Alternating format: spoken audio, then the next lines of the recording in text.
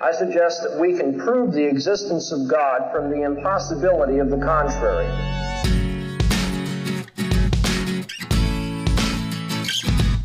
As Christians, we do not give up our intellect.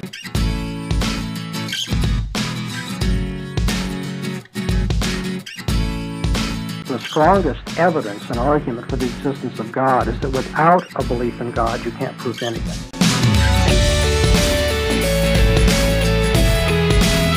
How can the law be material?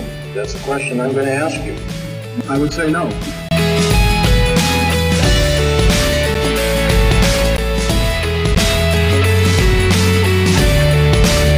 Can you give me an example of anything other than God that's immaterial? Laws of logic.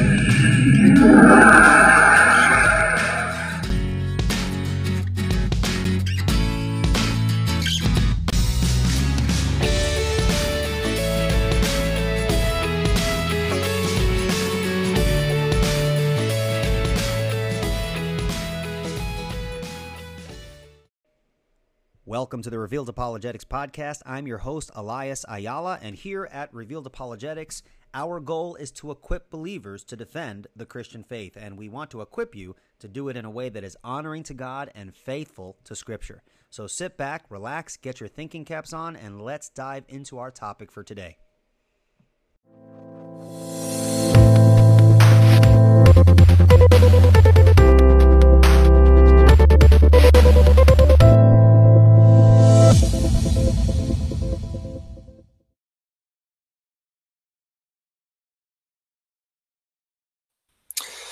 All right, it looks like we're live. So, Eli, I was introduced to you by Doug from Pine Creek. He told me that you were a presuppositionalist, and I've been looking for a presuppositionalist to talk with about their position and their arguments. Mm-hmm. And so could you tell me a little bit about yourself and your position? You mean like personally about myself? Sure. Okay. Well, my name is Elias Ayala. My friends call me Eli, and I am 36 years old. I'm married with 2 kids and 1 on the way. I am a middle school and high school teacher at a Christian private school. I am also a youth director at my church here on Long Island, New York. And my interests are theology, apologetics, and a little bit of philosophy. And I am happy to be here. Thanks for coming on. I really appreciate you taking the time to have the conversation. No problem. So I've always been wanting to talk with presuppositionalists to hear their perspective because it's a really interesting perspective. So I'd like to tell you a little bit about my position, and then I'd like to hear your thoughts on it. So let me just give you my little introduction thing that I've been working on. So my current position as an atheist is that none of the arguments or evidence used by religious apologists indicate a God at all. I don't just mean them not convinced. I mean, I believe they are objectively vapid and indicate nothing. They don't move the dial a single percent, a tenth of a percent, 100th of a percent, 1,000th of a percent. All of them collectively, when taken together, the cumulative case adds up to exactly nothing in my viewpoint. The reason I believe this is because omni-properties like all-powerful, all-knowing, all-loving, eternal, necessary, divine aseity, pure actuality, pure perfect simplicity, all of those properties, those omni-properties, are de facto infinite. So when you add them to an explanation, it gains infinite explanatory power and scope, or whatever criteria you want to come up with. It can just fill up and explain anything. And you can add these to any theory. So when a bridge of infinite length can span any chasm. And the only advantage that theism has over the naturalistic sciences are these omni-properties, because science isn't allowed to use these omni-properties because they don't have any explanatory value. But if we are allowed to use omni-properties, the naturalistic science can also add them to scientific theories, and then they can explain anything with equal explanatory power and scope and probability as theism. So all arguments and evidence that indicate theism can also be equally answered as well by any other explanation that has omni-properties, which you can add to anything like the flying spaghetti monster, deism, polytheism, pantheism, naturalistic pantheism, transtheism, diestheism, the multiverse, anything you want. So all of these have equal explanatory scope, probability, etc., or any criteria you can come up with when you add the omni-properties to them, which make them, the omni-properties, not very good to assess the truth of a theory, which is why science doesn't use them in any explanations. So if we allow omni-properties, anything theology can answer, so can naturalistic science or any ideology. And without omni-properties, anything science can't answer, neither can theology. And I can demonstrate this because any arguments or evidence you present for theism, I can show work equally or better can be explained by the alternatives that also have omnis, like naturalistic pantheism. And because of this, I think we should do away with any omni properties, which I refer to as top-down worldviews. And we should only make claims about tentative additions to human knowledge that don't have these omnis in them, which I call bottom-up worldviews like science. So I think we should adopt a kind of fideism about these omni properties related to a God, just kind of a belief without evidence. And did you say we should adopt fideism? Fideism? Yeah, I think we should all adopt fideism and just say, if you want to believe in these omni properties like all-powerful, all-knowing, all-loving, we can't justify those, but you can still believe in them if you want to. Okay. So that's essentially my position. What are your thoughts?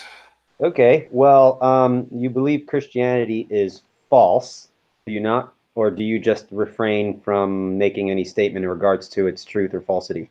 Right. I wouldn't say there is no God, but I would definitely say there is no Christian God. Okay. And why is that? Problem of suffering, I think, is a pretty good reason to reject the idea of the Christian God. Why don't you explain that a little bit more?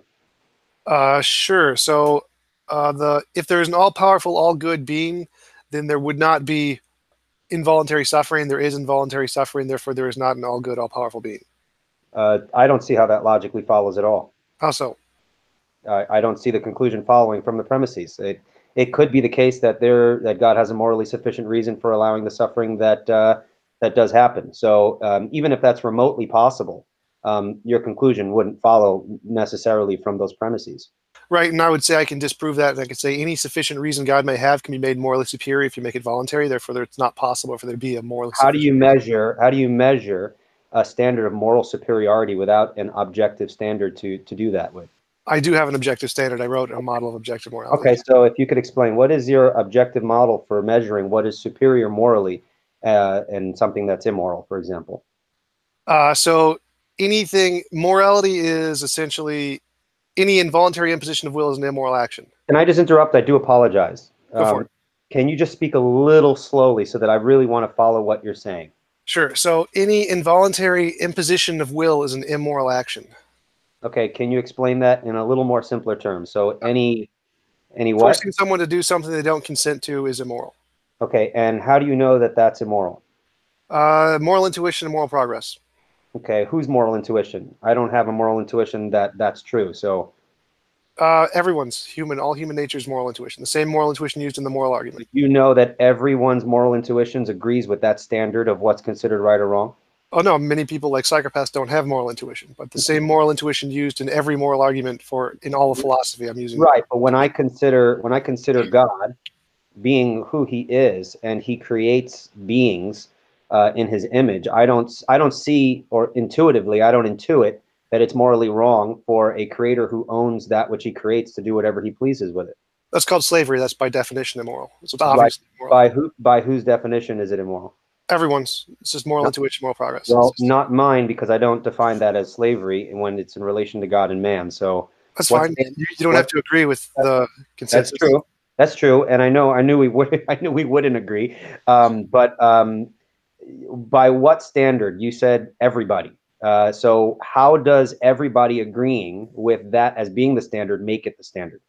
Well, just the best arguments we have for objective morality right now are moral intuition and moral progress. That's the only kind of evidence we have. It's not great, but it's the best we've got. Well, I don't think it's a valid point to say that because everyone thinks that's morally intuitive to them that's a valid standard by which to judge what God does to be moral or immoral. I don't see that connection at all. That's fine. You don't have to agree with it. I'm not asking. So my position is that if you said that you don't believe that it would be immoral for God to do what he wants with the things he creates, is that accurate?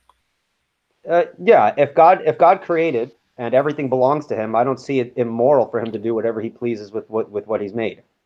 And I would just say it's objectively, clearly a better situation where he can't involuntarily force people who don't consent to do things that they don't want to. Like if you want to be part of his world and do what he wants you to, that's totally fine.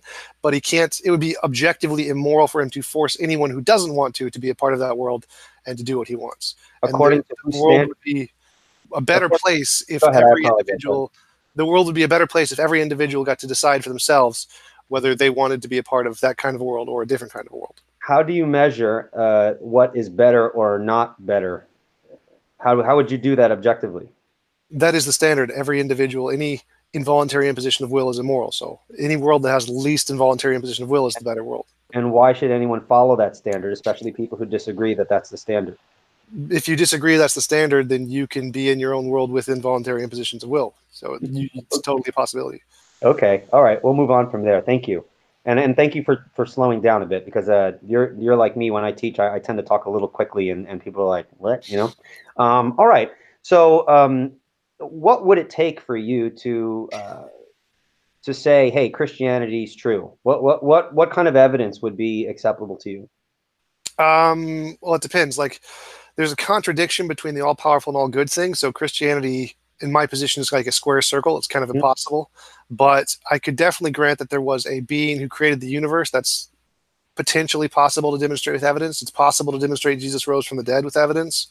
But I would still see that Christian God as a rather evil, malevolent being. Okay, so there would be no way for one to prove the Christian God to you, since you believe that the very concept of the Christian God is incoherent, and you base that upon the fact that the God of Christianity violates an objective standard that you have arbitrarily set up. Because I don't see how your standard is actually an objective standard that can make judgments on whether what God does is right or wrong.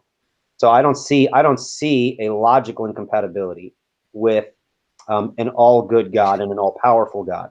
I don't see that as logically incompatible, for the simple reason, as I stated before, that God could have morally sufficient reasons to allow the suffering that he does. Now, I might not know what that reason is, but the very fact that that's even possible doesn't necessitate that there's a logical incoherency, since to my knowledge is that the idea that there is a contradictory conflict is not a position that's widely held. That's why most people bring up the probabilistic problem of evil as opposed to the logical problem of evil.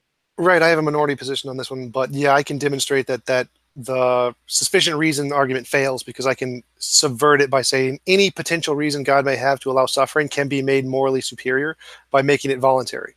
Therefore, that's arbitrary. No, it's not. This is slavery is objectively immoral. Like, anyone who says otherwise is objectively wrong. Well, again, that's by divine fiat. We trust that. I'm okay with that. It's just it's obvious to everyone. So I don't. Well, it's not obvious to me, since I don't see how you can just say, well, that's just objectively evil. And if I ask you, how do you know? You just say that anyone can see that it's evil. I don't. If you don't intuitively understand that torturing babies is wrong, and that slavery is wrong, and that harming people is wrong, then I mean, that's kind of on you. I can't really help you with that one. It's obvious enough intuitionally that say, yep, this is obviously immoral. Yeah. This is obviously objectively immoral. Right. Now, you are sure that my position as a Christian is that in the cases you just brought up, I do think those are immoral, but I don't equate the situation between God and man as those particular situations. You just assume that. I don't think I'm sorry. Can I just finish my thought? Yeah, sure. Okay, sorry. I don't consider torturing babies for fun on par with God creating humanity and making stipulations on humanity and moral laws that he requires them to follow. I don't see how that is equivalent to slavery. Now, say, for example, you still consider that slavery. Okay, how can you judge the moral character of, if we grant Christianity, an omnipotent being who is himself the standard of right and wrong? How could you, within that worldview, make a moral judgment upon the one who is actually the standard? Euthyphro dilemma. It can't be the moral standard. It's not even possible. Okay, why don't you unpack that for me a little? I wanted to talk more about presuppositionalism more than the... Well, we're engaging in presuppositionalism right now because I'm asking these questions because I think you're bringing a lot of assumptions into the very reasons why you reject the coherency of Christianity. So this is, in a sense, presuppositionalism. I'm trying to apply it to your specific objections. Well, I've done like entire videos on justifying my morality, and it is my unique viewpoint. It's kind of hard to go into in detail in a short time period. Okay. But yes, I do have justifications for it, and essentially killing babies is always wrong, 100%. Don't ever do it. Yes, amen. God killed babies, God is immoral. Done. No, there again, you are mixing categories. Now, no, God flooded the earth. God drowned millions of babies. Yes, I know the rhetorical...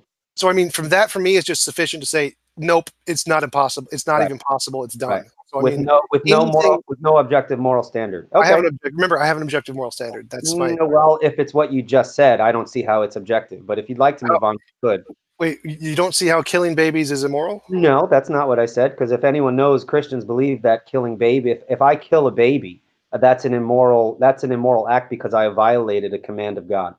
Right, and I'd say that killing babies is always immoral, no matter who does it, including God, which means God killed babies. Right, because you presuppose a moral standard that is above God, which is a contradiction in terms if you are reasoning within a Christian worldview. Now, if you're not reasoning within a Christian worldview, then you're bringing a moral accusation upon the Christian worldview.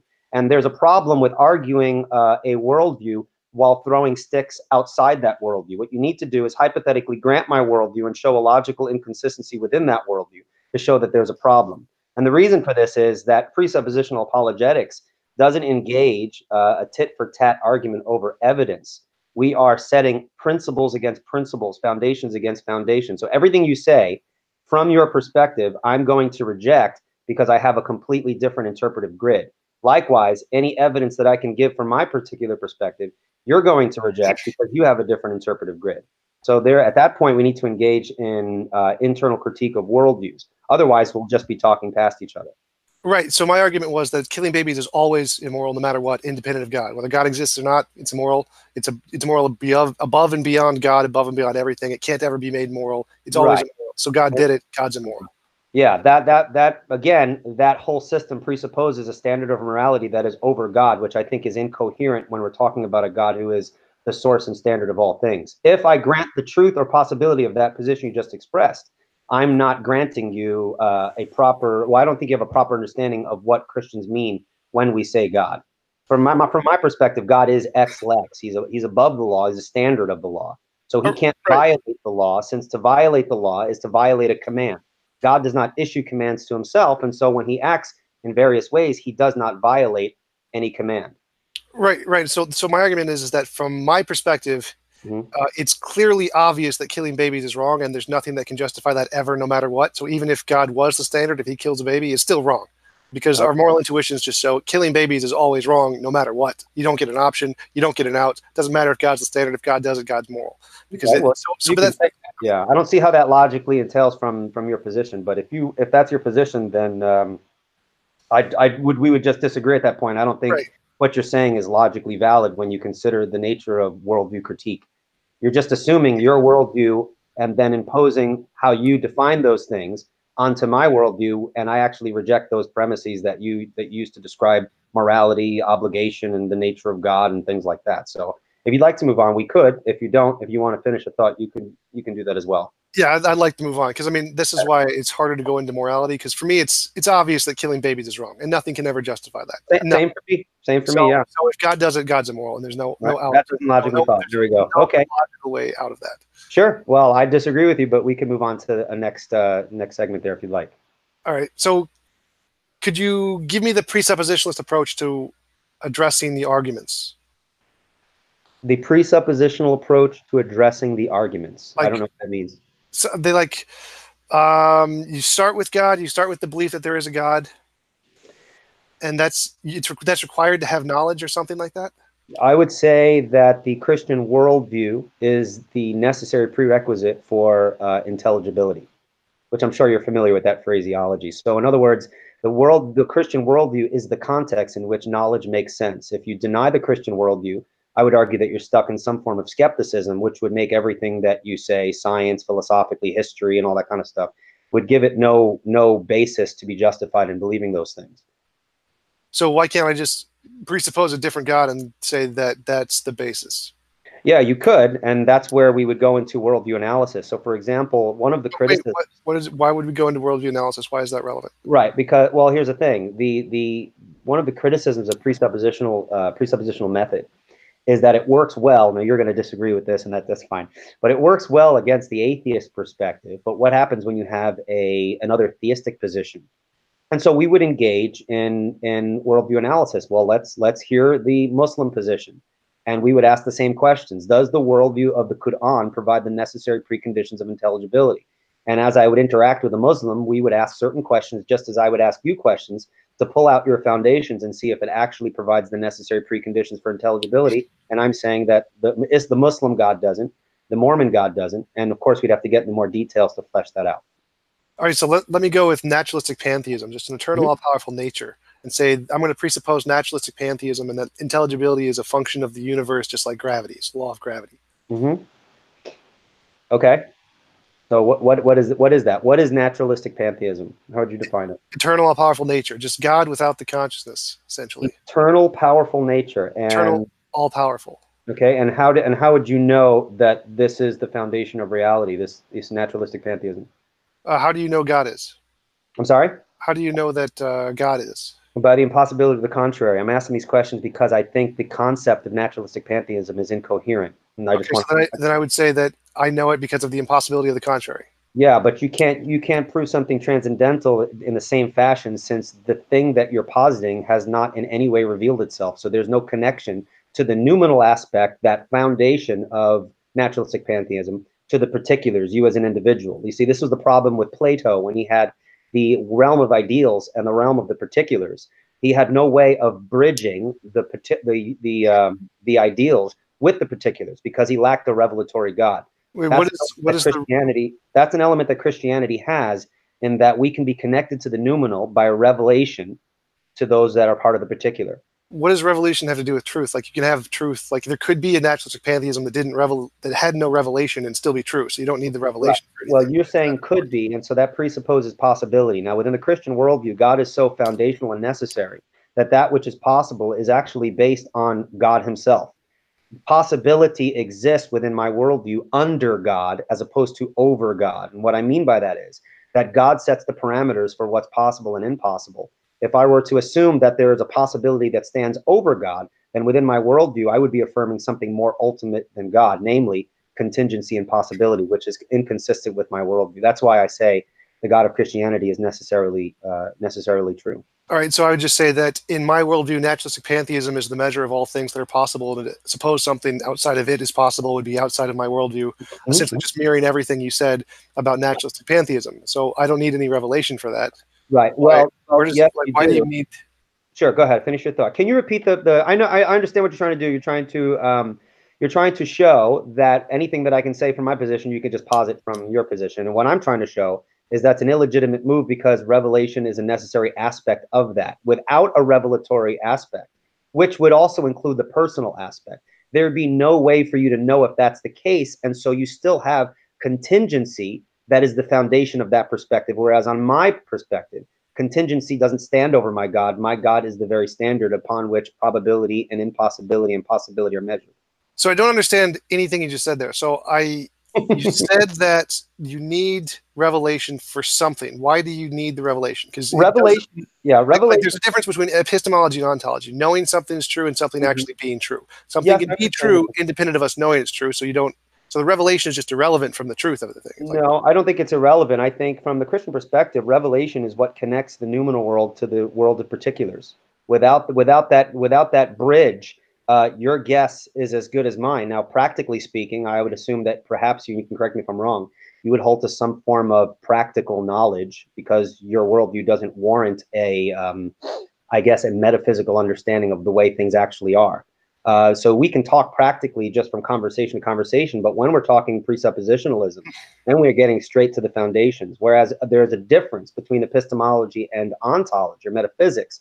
I would say they both stand into a feedback loop relationship, that if the world is a certain way, metaphysics, then that is connected to epistemology, whether we can we know things. If you don't have a view of reality, then how do you know the particulars that you claim to know? Because what you know presupposes the world is a particular way. So metaphysics presupposes epistemology, and epistemology presupposes ontology or metaphysics. Right, so I'm still not seeing the relevance of revelation here. So things can be true independent of us knowing they're true. Well, things can, yeah, sure. I don't. So I can presuppose something without revelation, and it can be true. It could be true, but without the revelation, you have no justification for knowing it to be true. I believe you know a lot of. That's what presupposition means. A presupposition is an argument that isn't justified. If it's justified, it's not a presupposition. Well, it depends on the nature of the presupposition you're speaking. Axioms are presuppositions, and then right. I could have secondary presuppositions. We have to make sure we're making a differentiation between axioms, fundamental starting points, or presuppositions, which are certain things we presuppose throughout the chain of our web of beliefs. What do you think the word presuppose means? It is to presuppose something. Sure. I understand what I'm a presupposition. So I would hope I know what a presupposition is. Presuppose something means it's already unjustified. You don't have a justification for it. If your justification is revelation, then it's not a presupposition anymore. It stops being a presupposition if you say it's justified. Well, let me see if I can word it this way. So, okay, so you have presuppositions. I would say the nature of the presuppositions you have do not provide the necessary ingredients for intelligibility of human experience. What do you mean? How so? Well, whatever your presuppositions are, they're not my presuppositions, which I think are the foundation, if I'm talking about my ultimate foundation. So my claim is that whatever you're presupposing it does not provide a coherent worldview perspective upon which you can build an epistemology without running into a complete and utter skepticism. Sure it does. Why does it not do that? Show me the problem. Well, that's my claim. Well, let's talk about it. What is your epistemology, and how do you know what you know? Okay, I think therefore I am. I apologize beforehand, since now when we talk about epistemology, and this is one of the things that people hate about presuppositionalism, is that, I'm going to ask you, how do you know? And I don't mean to do that I don't mean to do that to be annoying. I'm here. I want you here to do that. I want to experience what it's like to have those kind of conversations. So it's really annoying talking to a presuppositionalist. I mean, if you look at some of the debates, it can be frustrating. So I apologize for the listeners that'll have to put up with this. But yeah. So I think therefore I am. This is Rene Descartes' cogito ergo sum. Are you familiar with Bertrand Russell's critique of that syllogism? Yeah, he said, what is the I referring to? Yeah. So he also pointed out that it's fallaciously circular because no, he did not. He never said that. I can give you every quote he said. He never ever said that. And I would like that quote if you can, and I do mean that. No. I mean, look that up. I can't give you a quote of something he didn't say. He never said that. He never said it. Okay, I thought you said you had that you can prove that by document. That's fine. All right. Well, so then let's explore that. So I think therefore I am. Let's ask the question then. What is I? No idea. I just know that whatever is the thinking is occurring, and that thinking is me. I don't know what I am. I could be a product of reality. I could be. You go ahead. I'm sorry. Go ahead. I could be a product of reality, like materialism, so that the thinking is a product of some interaction in reality, or thinking and reality could be two separate things, like dualism, where you have conscious experience and material things, and they're separate, or reality could be a product of my mind, kind of like idealism. Any of those could be the case. So I don't know exactly what the I is, but I do know I exist. Well, that doesn't follow, because you just said before, thinking is occurring. Right. And from the premise thinking is occurring, it does not logically follow that therefore I am the one that's thinking. You can't. No, I am the thinking. The thinking and I are the same things. They're Well, no, there's thinking that's occurring. What I'm asking is, what is the I? Because you presuppose a particular view of existence. I want to know what you believe about No. The thinking is the I. The I and the thinking, you can switch them. They're totally the same thing. They're completely synonymous. I'm asking you because I want to try to understand your position. Is that when you refer to I, that presupposes some view of identity, it seems, and I want to get to what you believe about identity. No. Remember, I just said that it could be that I am a product of reality, like materialism, or it could be that I and reality are separate, like dualism, or it could be that reality is a product of me, like idealism. Any of those are possible. Okay. I haven't taken a stance of which one. It makes no difference which one is the case, because I still exist in all of them. So if you're a product of the material world, what differentiates you from other material objects? In other words, what makes you you? That's what I'm unclear as to what you think in terms of what I means. I mean, are you a pure materialist in regards to persons? I mean, that has implications in terms of identity and things like that. I don't know where you stand, and if you don't give me enough information, there's really nothing I can say, since I don't know what position you hold, and I don't want to shoot bullets in the dark. Well, none of that is relevant to my position, because my position is just I think, therefore I am. No, so, it's relevant if you're asking me to, well, I think, therefore I am, respond to it. Well, I can't respond to it if you don't give me enough information. So right. Your argument was that my epistemology can't offer, or my model of reality, my metaphysics can't offer us a grounds for epistemology, something like that, right? I'm saying that your worldview cannot provide the preconditions for intelligibility. Right, Even so- if I were to grant you, let's say I were to grant you your existence, if we can just skip that point. How do you logically deduce anything else from that? There's some difference between my imagination and my experience. I'm sorry? There is some difference between my imagination and my experience. Like if I imagine a unicorn, I don't see a unicorn. How do you know there's a difference? What is your standard to differentiate? Because I'm imagining a unicorn and I don't see a unicorn. Yes, but that presupposes that you already have a standard to differentiate what you think you're imagining and what's actually the case. So we get into the issue of, I hate getting into this. No, that's entailed in the I think, therefore I am, because I'm all talking about self-referential experience here. If I am experiencing one thing but not experiencing another thing, that necessitates a difference. So it's entailed in that. Okay, so let me get back to the original question there. So how do you build a worldview from I think, therefore I am? Okay, so there's some difference. What? That provide the necessary preconditions for intelligibility and knowledge. So I think, therefore I am, I exist. Mm-hmm. I exist and reality exists, and there's some relation between these. I don't know what it is. Mm-hmm. And there's some difference between my imagination and my experience. And so we need some criteria to differentiate between the imagination and the experience. Mm-hmm. Mm-hmm. And so then we build this criteria. Now I would just go, science is the criteria I'm going to go with. And with science, I can filter things out and say, these are the imaginary things and these are the experiential things. Okay, so science. So why don't you tell me a little bit more about that? So science is an epistemological tool for you. Yeah, it's just a way to tell the difference between things in our imagination and things in their experience. Okay, and the conclusions you derive from science, could you know them, those conclusions to be true, and that they actually reflect reality? They reflect the difference between my imagination and my experience. They don't necessarily reflect reality. They reflect the difference between my imagination and my experience. Okay, but then how from that do you use that as an epistemological tool to gain knowledge then? Because you're not really telling me much in terms of, well, it's a tool to help me differentiate between, what'd you say, that imagination and what? Imagination and experience. Imagination. So conceptual and empirical, like empirical sense experience. Right. So how does that get? Would you say that science doesn't get you knowledge? It just helps you differentiate between imagination and experience? Well, that is knowledge. So like if I said, it appears to me that I am holding a cup, like I could be in the Matrix and the cup doesn't exist. Okay. But it still appears to me I'm holding the cup. So the statement, it appears to me I'm holding the cup, is true. It's knowledge, even if I'm in the Matrix. It can't be false. But you can't, wait, you can't say it can't be false. I would say that you don't know if that's true. Since if you could be in the Matrix, practically speaking, yes, you're experiencing a cup, but you have no way of knowing that that's actually the case. And so remember what I said? I said, it appears to me as if I am holding a cup. Yes, but the only thing that's required for it to be true is that my sensations are the visual image I have of the world is producing this image. So it doesn't actually need to be true that the cup exists. All that needs to be true is that I see a cup. That's right.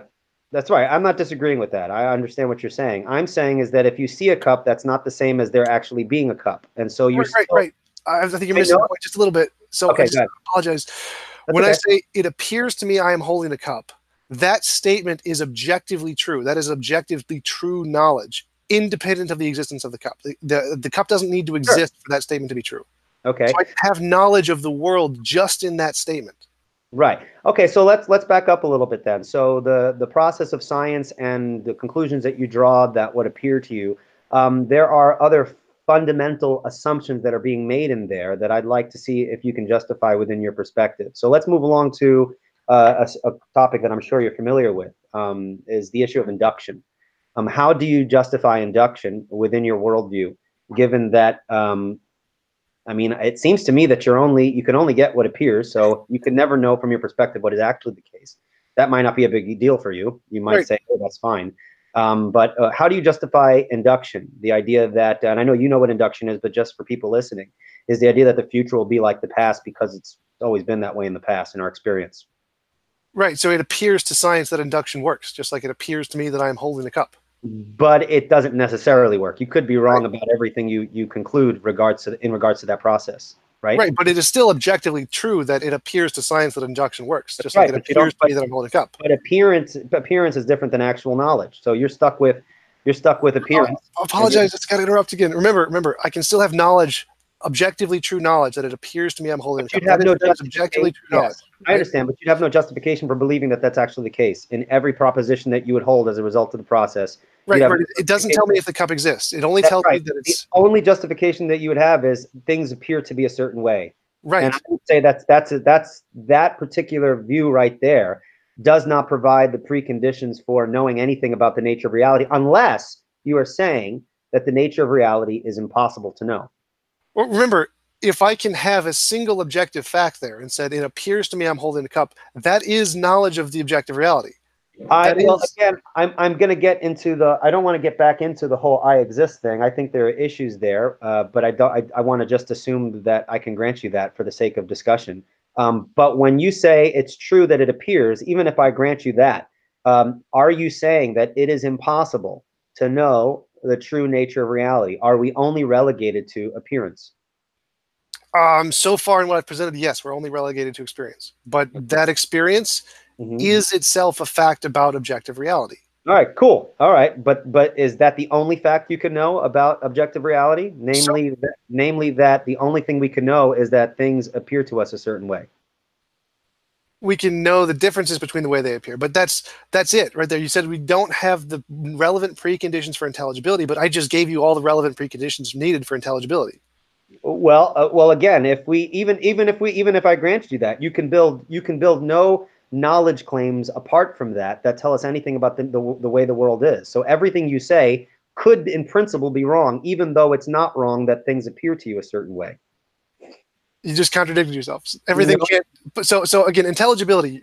Your objection was that my metaphysical theory does not give us the grounds to have an epistemology or explanation of intelligibility, right? And so you're saying, let me see if I get this here. So you're saying, I'm saying that your worldview does not provide the necessary preconditions of intelligibility. And what does intelligibility mean? Give me a definition of intelligibility. Well, I would say that your worldview, if true, and the principles were applied, we couldn't know anything with any coherence. Now, granted, I do admit, I understand what you're saying, that it is objectively true to you that certain things appear to you.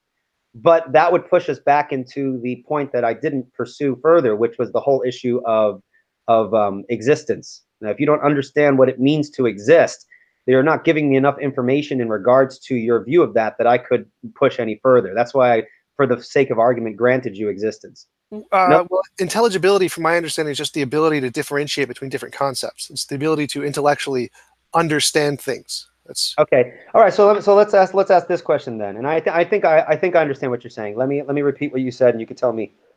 Excuse me. You can tell me.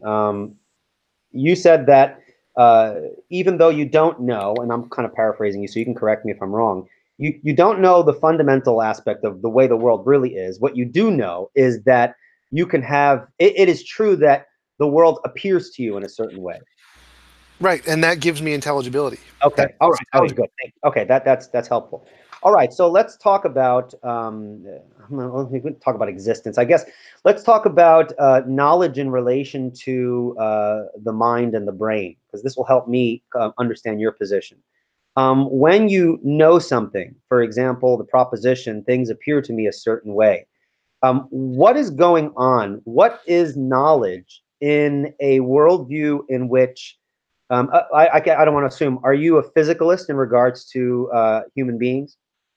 I don't hold to an ontology. So my view is just strictly epistemological. I think, therefore I am, and then I can start describing things from this way. That's it. So okay. I don't actually, like I said before, it could be the case that I am a product of reality and that my consciousness is a material process, or it could be the case that consciousness and material are two separate things, like dualism, or it could be the case that reality is a product of my mind, or mind in general, like idealism or solipsism. But I don't take a position on any of those because none of those are relevant to my point. All I need to know is that I think, therefore I am, because whichever one of those is the case, you still get the same result either way. There is still some difference between my imagination and my experience in all three cases. The same difference exists. I can still say it appears to me I'm holding a cup, and it's still true in all three cases. So regardless of which ontology is the case, materialism, dualism, idealism, theism, pantheism, whatever, I still get all the same stuff I've talked about. So no matter how you change the ontology, all of my epistemology is unaffected. It's still true. Yeah, I guess I'm having difficulty because unless the world is a particular way, in other words, would you say the world, reality is such that we can know things about reality? Well, yeah, I think therefore I am. That does tell me stuff about reality. Right, but that doesn't seem to just be epistemologically related. That seems to assume some kind of ontology.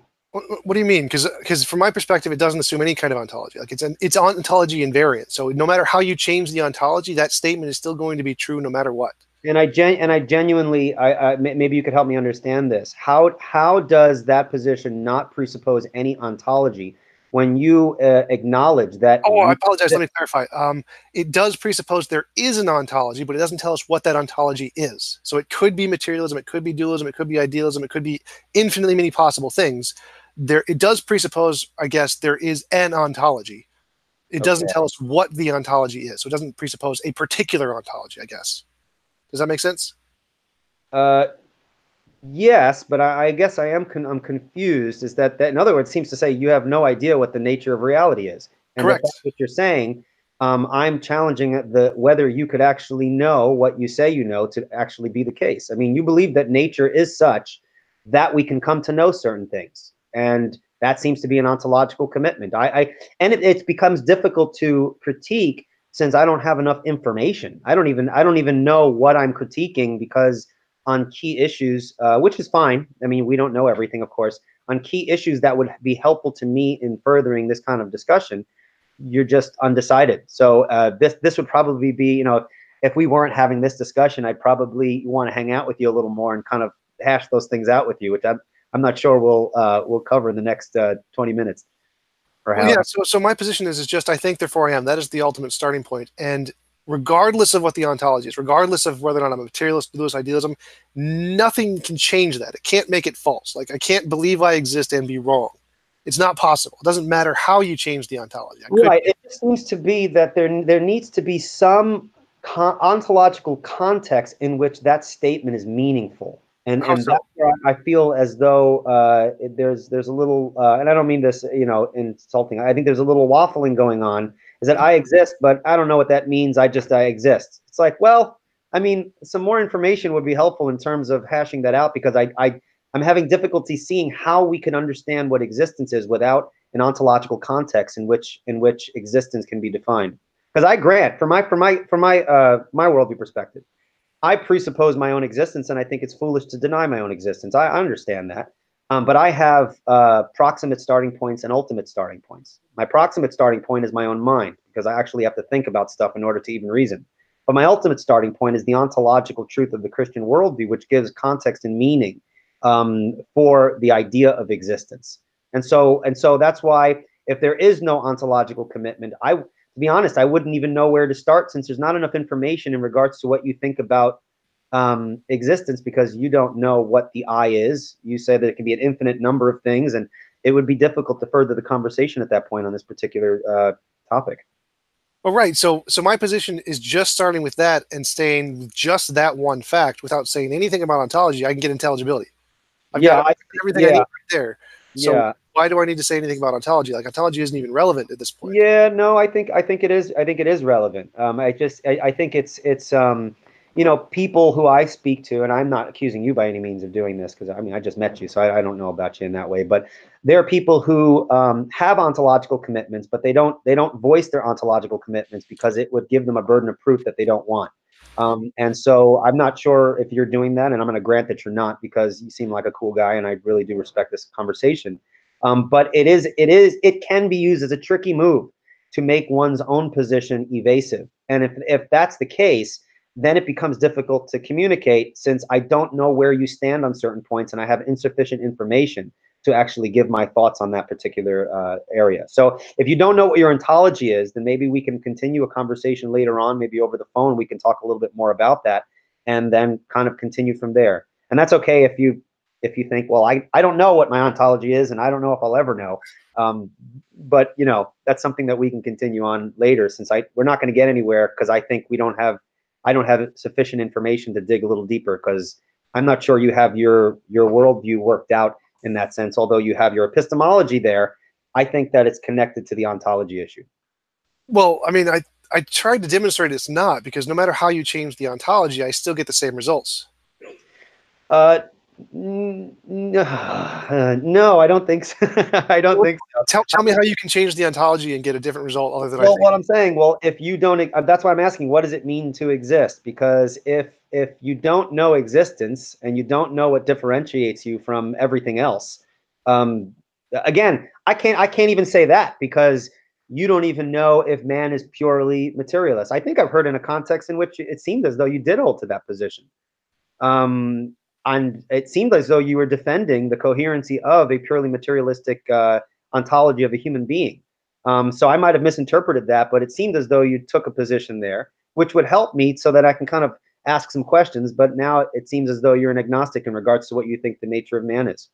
Oh no, I definitely take the best explanation I think in materialism, but that's not my argument here. My argument here is just that I know that's not your argument, Tom. That's not your argument, but the answer to that question will help me understand your argument better. But since you're now not taking no, it's not related to my argument. It has nothing to do with my argument. It would be related to my critique of your position. That's the point. If you're critiquing that, then you're not critiquing my argument. It's a straw man. No. So well, again, I'm not straw manning you because I'm not saying that is your argument. I'm saying that's a helpful piece of information that would help me respond to the point that you're making. But since you do not hold to a position in regards to that, you don't hold to a position in regards to ontology. I have insufficient information for me to actually press you on anything, because you can press me on something and be like, well, I don't have a position on that. And then you can bring something else up and I go, well, I don't have a position on that. My position's over here. And so there's not enough information to actually push this forward. Well, remember, your objection was that I can't get intelligibility. And I said, yes, I can. Here's how I do it. I start with I think, therefore I am. There's some difference between my imagination and my experience, and that gets us intelligibility. Now, none of that has to do with ontology. Like, I didn't say anything about ontology there because I didn't need it. Like, that's all I need to get intelligibility is I think, therefore I am. There's some difference between my imagination and my experience.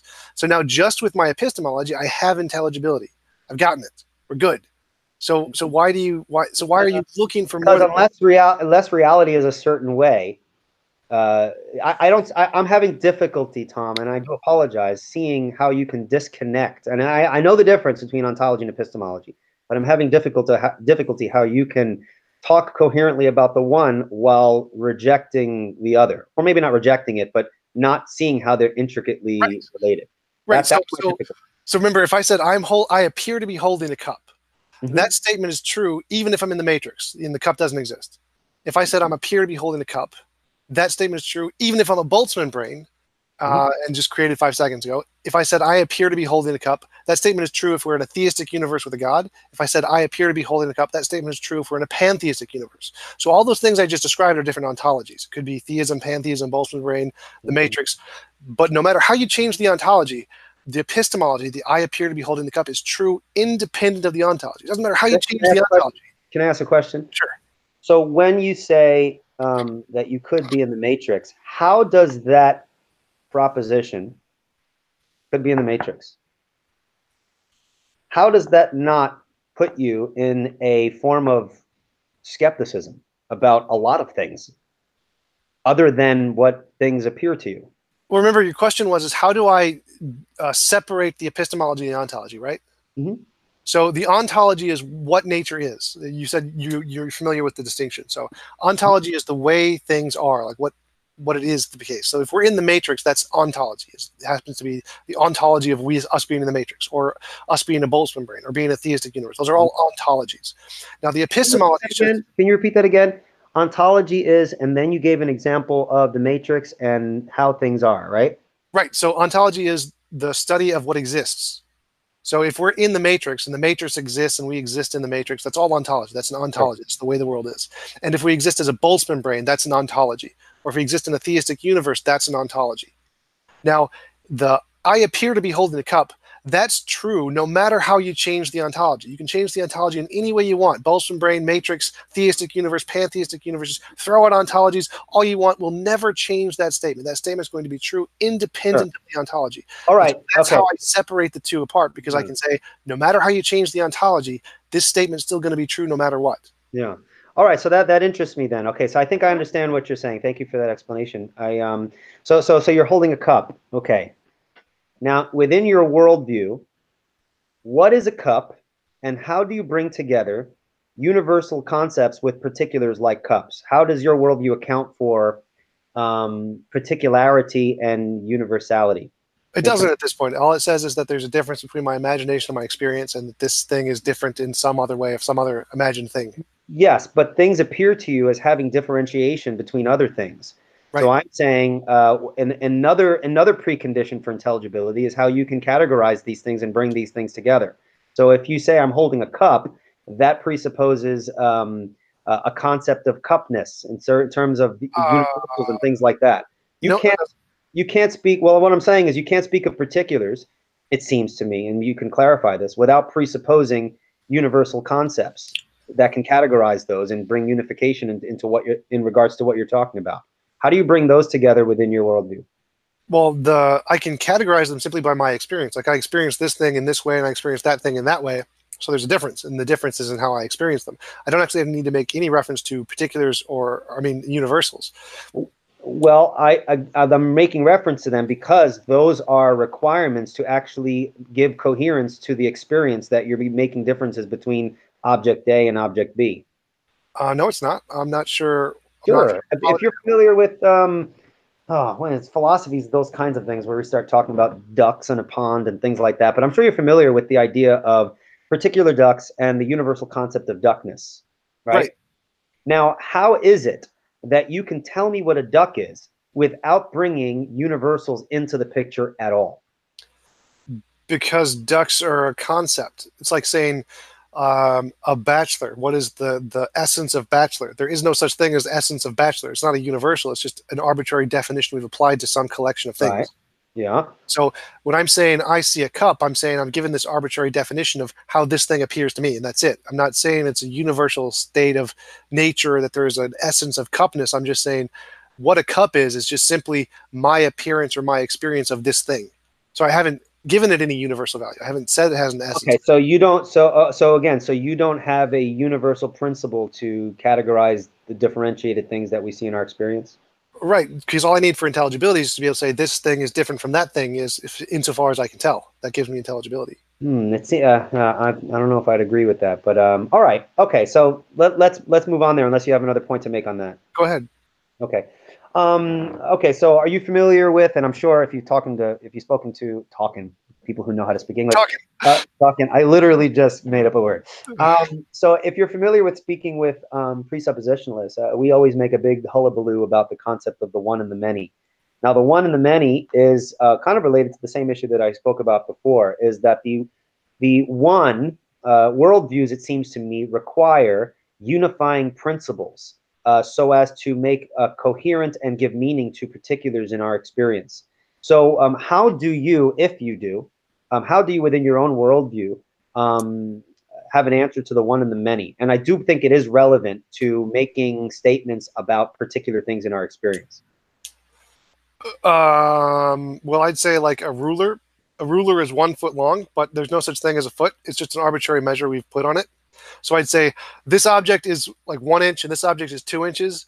There isn't like an essence of inch there. It's just an arbitrary label we've placed on things. We don't actually need the universal standard of some kind of objective measure of length. We can just make up a measure of length and then apply it to things and see how they're different. I don't see how you would think that we don't need a universal, we can say this, a universal concept that unifies the particulars of human experience. This seems to be one of the most important problems within philosophy. People try to answer the problem because they see how it's connected to this very issue. So to say that we just set arbitrary, yeah, that's true. But even to set arbitrary standards and categorize things still presupposes a unifying principle that can bring into unity both particulars and universals. Without the universals, you can't differentiate particulars. Well, I just did. Remember, because I have a foot. Yes, but saying that already presupposes a unifying principle over particulars. What is it about the nature of reality within your worldview that gives you a justification for doing that? It would seem as though you couldn't have one, since your worldview doesn't allow you to say anything of ontological relevance. Well, what do you mean? Because I don't think it does in any way. I'm just saying I've created this arbitrary length, which has no reference to universals, and I'm just going to compare things based on this arbitrary length. So there's no reference to universals there. That's just... There's no referencing universals. In other words, how do you differentiate between a ruler and your hand? Again, you have two particular things, and you need to have unifying principles to differentiate them. Well, yeah, that's just how they appear to me. So one does not appear the same to the other. The cup does not appear the same. And why do they appear to you that way? I would say that reflects some aspect of reality that needs to be grounded in something. Well, again, I'm only saying they do appear differently. Like why they appear differently isn't important, because all I need to be able to differentiate them is to say they appear differently. And then once they appear differently, I can compare the way they appear without saying anything about universals. And I can still have intelligibility and differentiate between particulars without saying anything about universals. Mm-hmm. All right, I'll take a look at that. Can you say that last part again? Yeah, so just like I said, it appears to me I'm holding a cup. I can say have intelligibility and describe things in the world purely based off how they appear to me, and describe the particulars of the things and how they appear to me without actually saying anything about universals, because I'm just using this arbitrary criterion of how they appear to me. So the ruler appears to me in this way, my hand appears to me in this way, and so they appear differently. So I can differentiate them in that sense without any reference to universals. All right. I think I have that. I promise I'll look that up and see if I can grasp that a little bit more. All right. I've been asking you a bunch of questions, and do you want to ask me anything? Actually, tell me more about presuppositionalism, because I hadn't never heard that one before, the many versus the one thing. Tell me another one. Give me another one. I like these presuppositionalist arguments. Oh, there's one. Are you familiar with Matt Slick's version, where he says either God is sufficient to explain logic or something else is? Yeah, I don't agree. I think I know Matt Slick formulated the transcendental argument in a couple of different ways, some of which I didn't agree with, because I think he in one instance, he formulated the transcendental argument that didn't make the triune God the necessary prerequisite. It almost says like, this doesn't prove the Christian God necessarily. And I know that he holds to a form of presuppositionalism that I hold, but when he formulated that argument, which became popular, and he had a discussion with Matt Dillahunty and all that, I don't think it was as refined as I would say someone like Greg Monson or Cornelius Van Til would have expressed that. But in terms of getting back to what you said before, and I do apologize, I don't have too much time. So you can let me know when you're finished, or if I've expressed myself to your satisfaction. The one and the many problem for the Christian position is important, first philosophically, because we do see the need for having universal overarching principles that can bring into coherence the particulars of reality. And so our ontology, we think, specifically answers that deep philosophical question because of the ontological nature of God himself. That God in his ontology has unity and particularity as equally fundamental to his very nature. And so I would say that, and again, I'm not saying this in and of itself proves the Christian God. I'm saying that Christianity has an advantage, I think, that in its metaphysic, it could answer these profound questions that I would argue are difficult for other worldview perspectives. And of course, we'd have to iron that out, and there have been discussions on this very point. But I think they are important discussions. I know some people think this whole issue of the one and the man, well, that's, gobbledygook. When I listen to people critique presuppositional debates and discussion, what I see is people get angry at the presuppositionalists because we so much are talking about what these things that seem so abstract, when in reality, the reason why we do that, well, a number of reasons, is that it's very difficult to talk about specifics without talking about the undergirding principles that give coherency to those specific things. And the average person just wants to hear the facts. But I think the reason why I wouldn't give you, say, a cosmological argument is because I don't think that would be sufficient for you, given your standard of evidence, which I've heard you say earlier today and in other contexts, that if any supernatural explanation that I give for something, you can just posit, some unknown naturalistic explanation, in which case it would seem that there would be no evidence, specific evidence that one can give, since it would never be sufficient for you. It would seem to me that on my as evaluating that standard, it would seem that the only way that God could make himself known to you is if he imposes the knowledge of who he is upon you. But then that would violate your principle of the best possible world, in which if there was a God, he wouldn't force anyone to do anything. So it seems as though you've built a wall based on how I understand your perspective, but you've built a wall that in principle, God couldn't even reveal himself to you, even if he wanted to. I heard someone asked you a question. Maybe you remember. What evidence would you accept for there being a God? And you said something that if you prayed, that a gold brick. Yeah. Right. That would be pretty cool, actually. Then you would believe. And I thought to myself, well, that's funny. Why would you believe as a result of praying for a gold brick when you just stated that the standard is that any supernatural reason that we can give, you can posit an unknown natural explanation. The brick appearing in your hand, that wouldn't be evidence for you. You would just say there's an unknown naturalistic explanation. And so I would see from that perspective that you have in my opinion, an unrealistic standard of what would constitute evidence. For example, let me ask you a question, and then you could ask me a question. I'm blabbing. Well, here. actually, can I just comment on that? A few things. So the first thing is that, yes, I would be happy to believe in the supernatural if it made testable predictions. If you could predict a gold brick would appear when I prayed, that is good evidence of the supernatural. How? It would not, well, it's the same way science does. It's the way science predicts new things is by saying, if there's this new thing, I'm going to predict this consequence. If I see the consequence, that's good evidence of the new thing. So it's the exact same as science. Like if you could show that the supernatural makes future testable predictions, or magic or miracles or any of those things, I'm happy to believe in any of those. How? But I wouldn't believe in an omni property. The omni properties are the hard part, because if you can generate one gold brick, that doesn't show that you're all powerful and can generate infinitely many gold bricks. That's a different kind of a claim.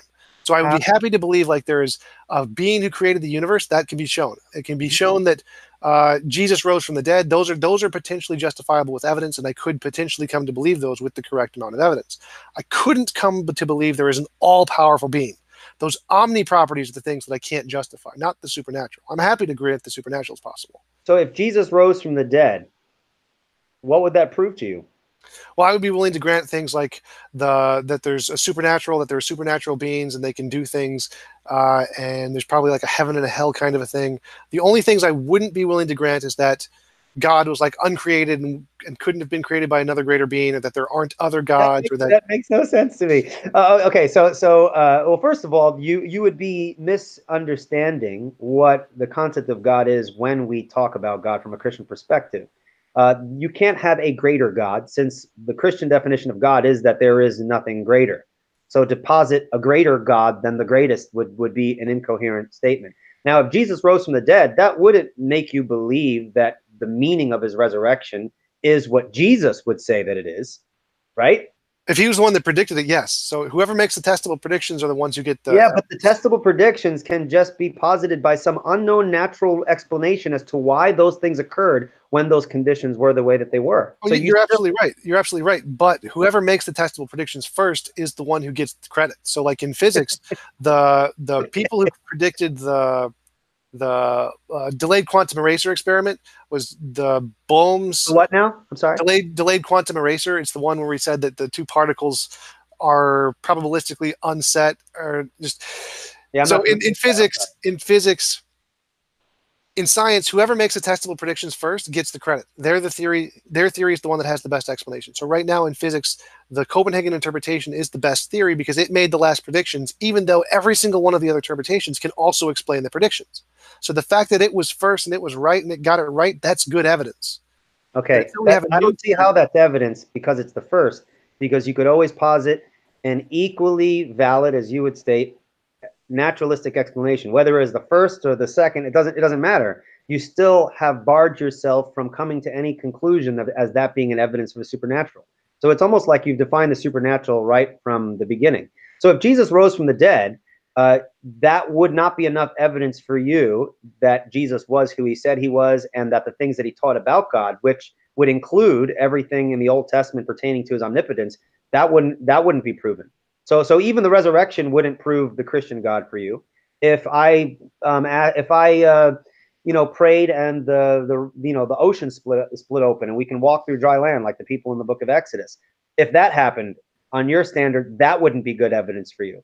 If those would be good evidence. Those would I don't see how it could. I don't see how it could, based on the standard of evidence. What counts as evidence? When you say I made a 15-minute video about an allegory of the scientific method and how it works. Mm-hmm. You're right that there are always infinitely many ways that we can explain anything. Like we could be in the Matrix, and that could explain everything, all of the things we've seen, and all of the science we've seen so far. We could have been created 5 minutes ago. We could have been. That's my favorite. Boltzmann brained. All of that is possible, but the evidence we have is whichever one of these explanations can make predictions before we know them, because whichever one can do it before has better evidence than all the ones that can only do it after. I don't see how that follows at all, because if you can always give a naturalistic explanation, then it would make vacuous and any event being explained either by natural or supernatural. It would seem as though who cares if it does it before? If I predicted the future, perhaps you could argue maybe there's some unknown principle in nature that enables beings such as humans to know certain things before they happen. And so what I'm saying is that standard seems like an unrealistic standard. Really, there's nothing short of God imposing his own existence upon you that would actually give you a justification on your view to believe that he was who he said he was. Well, and the omni properties, that's correct. I can't believe the omni properties. Those are out. But I can definitely believe everything else. Everything else is totally reasonable to justify with evidence. If you can make a prediction that Jesus is going to rise from the dead tomorrow and show up at my door and knock on my door, that's good evidence. I will believe in the supernatural. Evidence for what? It wouldn't be evidence for Christianity, since Christianity posits that it's an omnipotent God that raised the dead. Right. The omni properties are harder. The omni properties I can't justify, but you can definitely justify the supernatural. You can definitely justify Jesus raising from the dead. Those are possible. You can definitely justify that the universe was designed by some kind of a being. The only things that I can't grant are those omni properties, those infinites. Because if you said you could hold infinitely many napkins, no matter how many napkins you show me holding, that's not infinite. That's not even a single % of infinite. So you can't convince be able to hold an infinite number of. Are you referring to like an omnipotent being? Right. Holding an infinite number of napkins. Right, just any omnipotent thing. If you say you have infinite power in this one respect, no matter how many finite examples you give me, that's not going to demonstrate you have infinite power. Infinite being holding an infinite number of napkins is an incoherent concept to me. Well, it's just an analogy to try and show the. But it's an incoherent analogy. It's an incoherent analogy because to hold napkins requires hands, and if you have hands, you have a body, and you have, by necessity, limitations, and so you wouldn't be omnipotent. Well, the point of the analogy is to show that if you say you can do something infinitely, no matter how many finite number of times you do it, that doesn't give me even a single percentage point of reliability that you can, in fact, do it infinitely. Right. So in other words, if Jesus rose from the dead, that wouldn't be enough to prove the truth of Christianity to you. Right, it wouldn't be able to prove the truth of the omnis. I can still grant everything else, but not the omnis. Well, you couldn't grant everything else because everything else is wrapped up into the nature of God and all these other things that he reveals. From Christianity, this is a very important aspect of presuppositionalism, is that the self-attesting nature of Scripture, all of the aspects of Christianity, especially in regards to God's nature, are essential aspects. They're a package deal. If you read someone like Van Til, he says that we don't prove God's existence in a piece-by-piece fashion.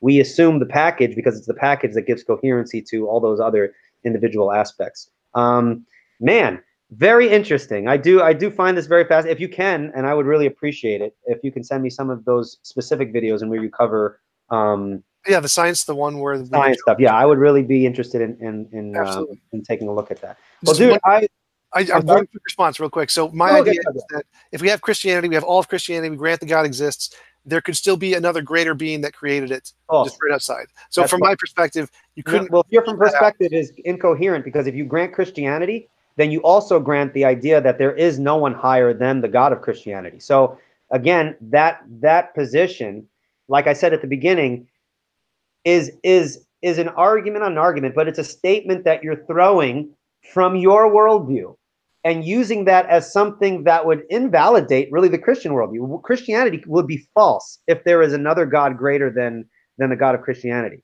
So you can't, from your worldview perspective, make a valid point of saying, well, there could be a greater God than Christianity, even if I grant Christianity. That would be an incoherent concept. I am so sorry, but I have to go. I am so sorry. I really enjoyed this, and I promise, you send me those links, I'll take a look at those videos. I really appreciate your time. Yeah, thanks for coming on. I really enjoyed talking with you. I'll send you the links, and I look forward to talking to you again. All right, take care, man. And I left you my cell phone number on the Facebook page. Yep. If you ever want to run, if you look back on this video and you be like, yeah, I don't know if I agree with that point. You want me to expand? I'd be happy to talk on the phone and stuff. Awesome, thanks. Well, talk to you later. All right, man. It was a pleasure. Take care. Bye. Thank you very much for listening to the Revealed Apologetics podcast. If you have any questions that you would like me to cover in a podcast episode, please email them to me to revealedapologetics@gmail.com. Also, we very much appreciate your prayers, and if you wish to support Revealed Apologetics financially, you can, by doing so, we have a PayPal account set up. You can help us out financially at paypal.me/revealedapologetics, paypal.me/revealedapologetics, and that would be greatly appreciated if you were able to help out financially. If not, we definitely would appreciate prayer. Once again, if you have any questions that you'd like me to cover, revealedapologetics@gmail.com. Thank you so much for listening. Take care and God bless.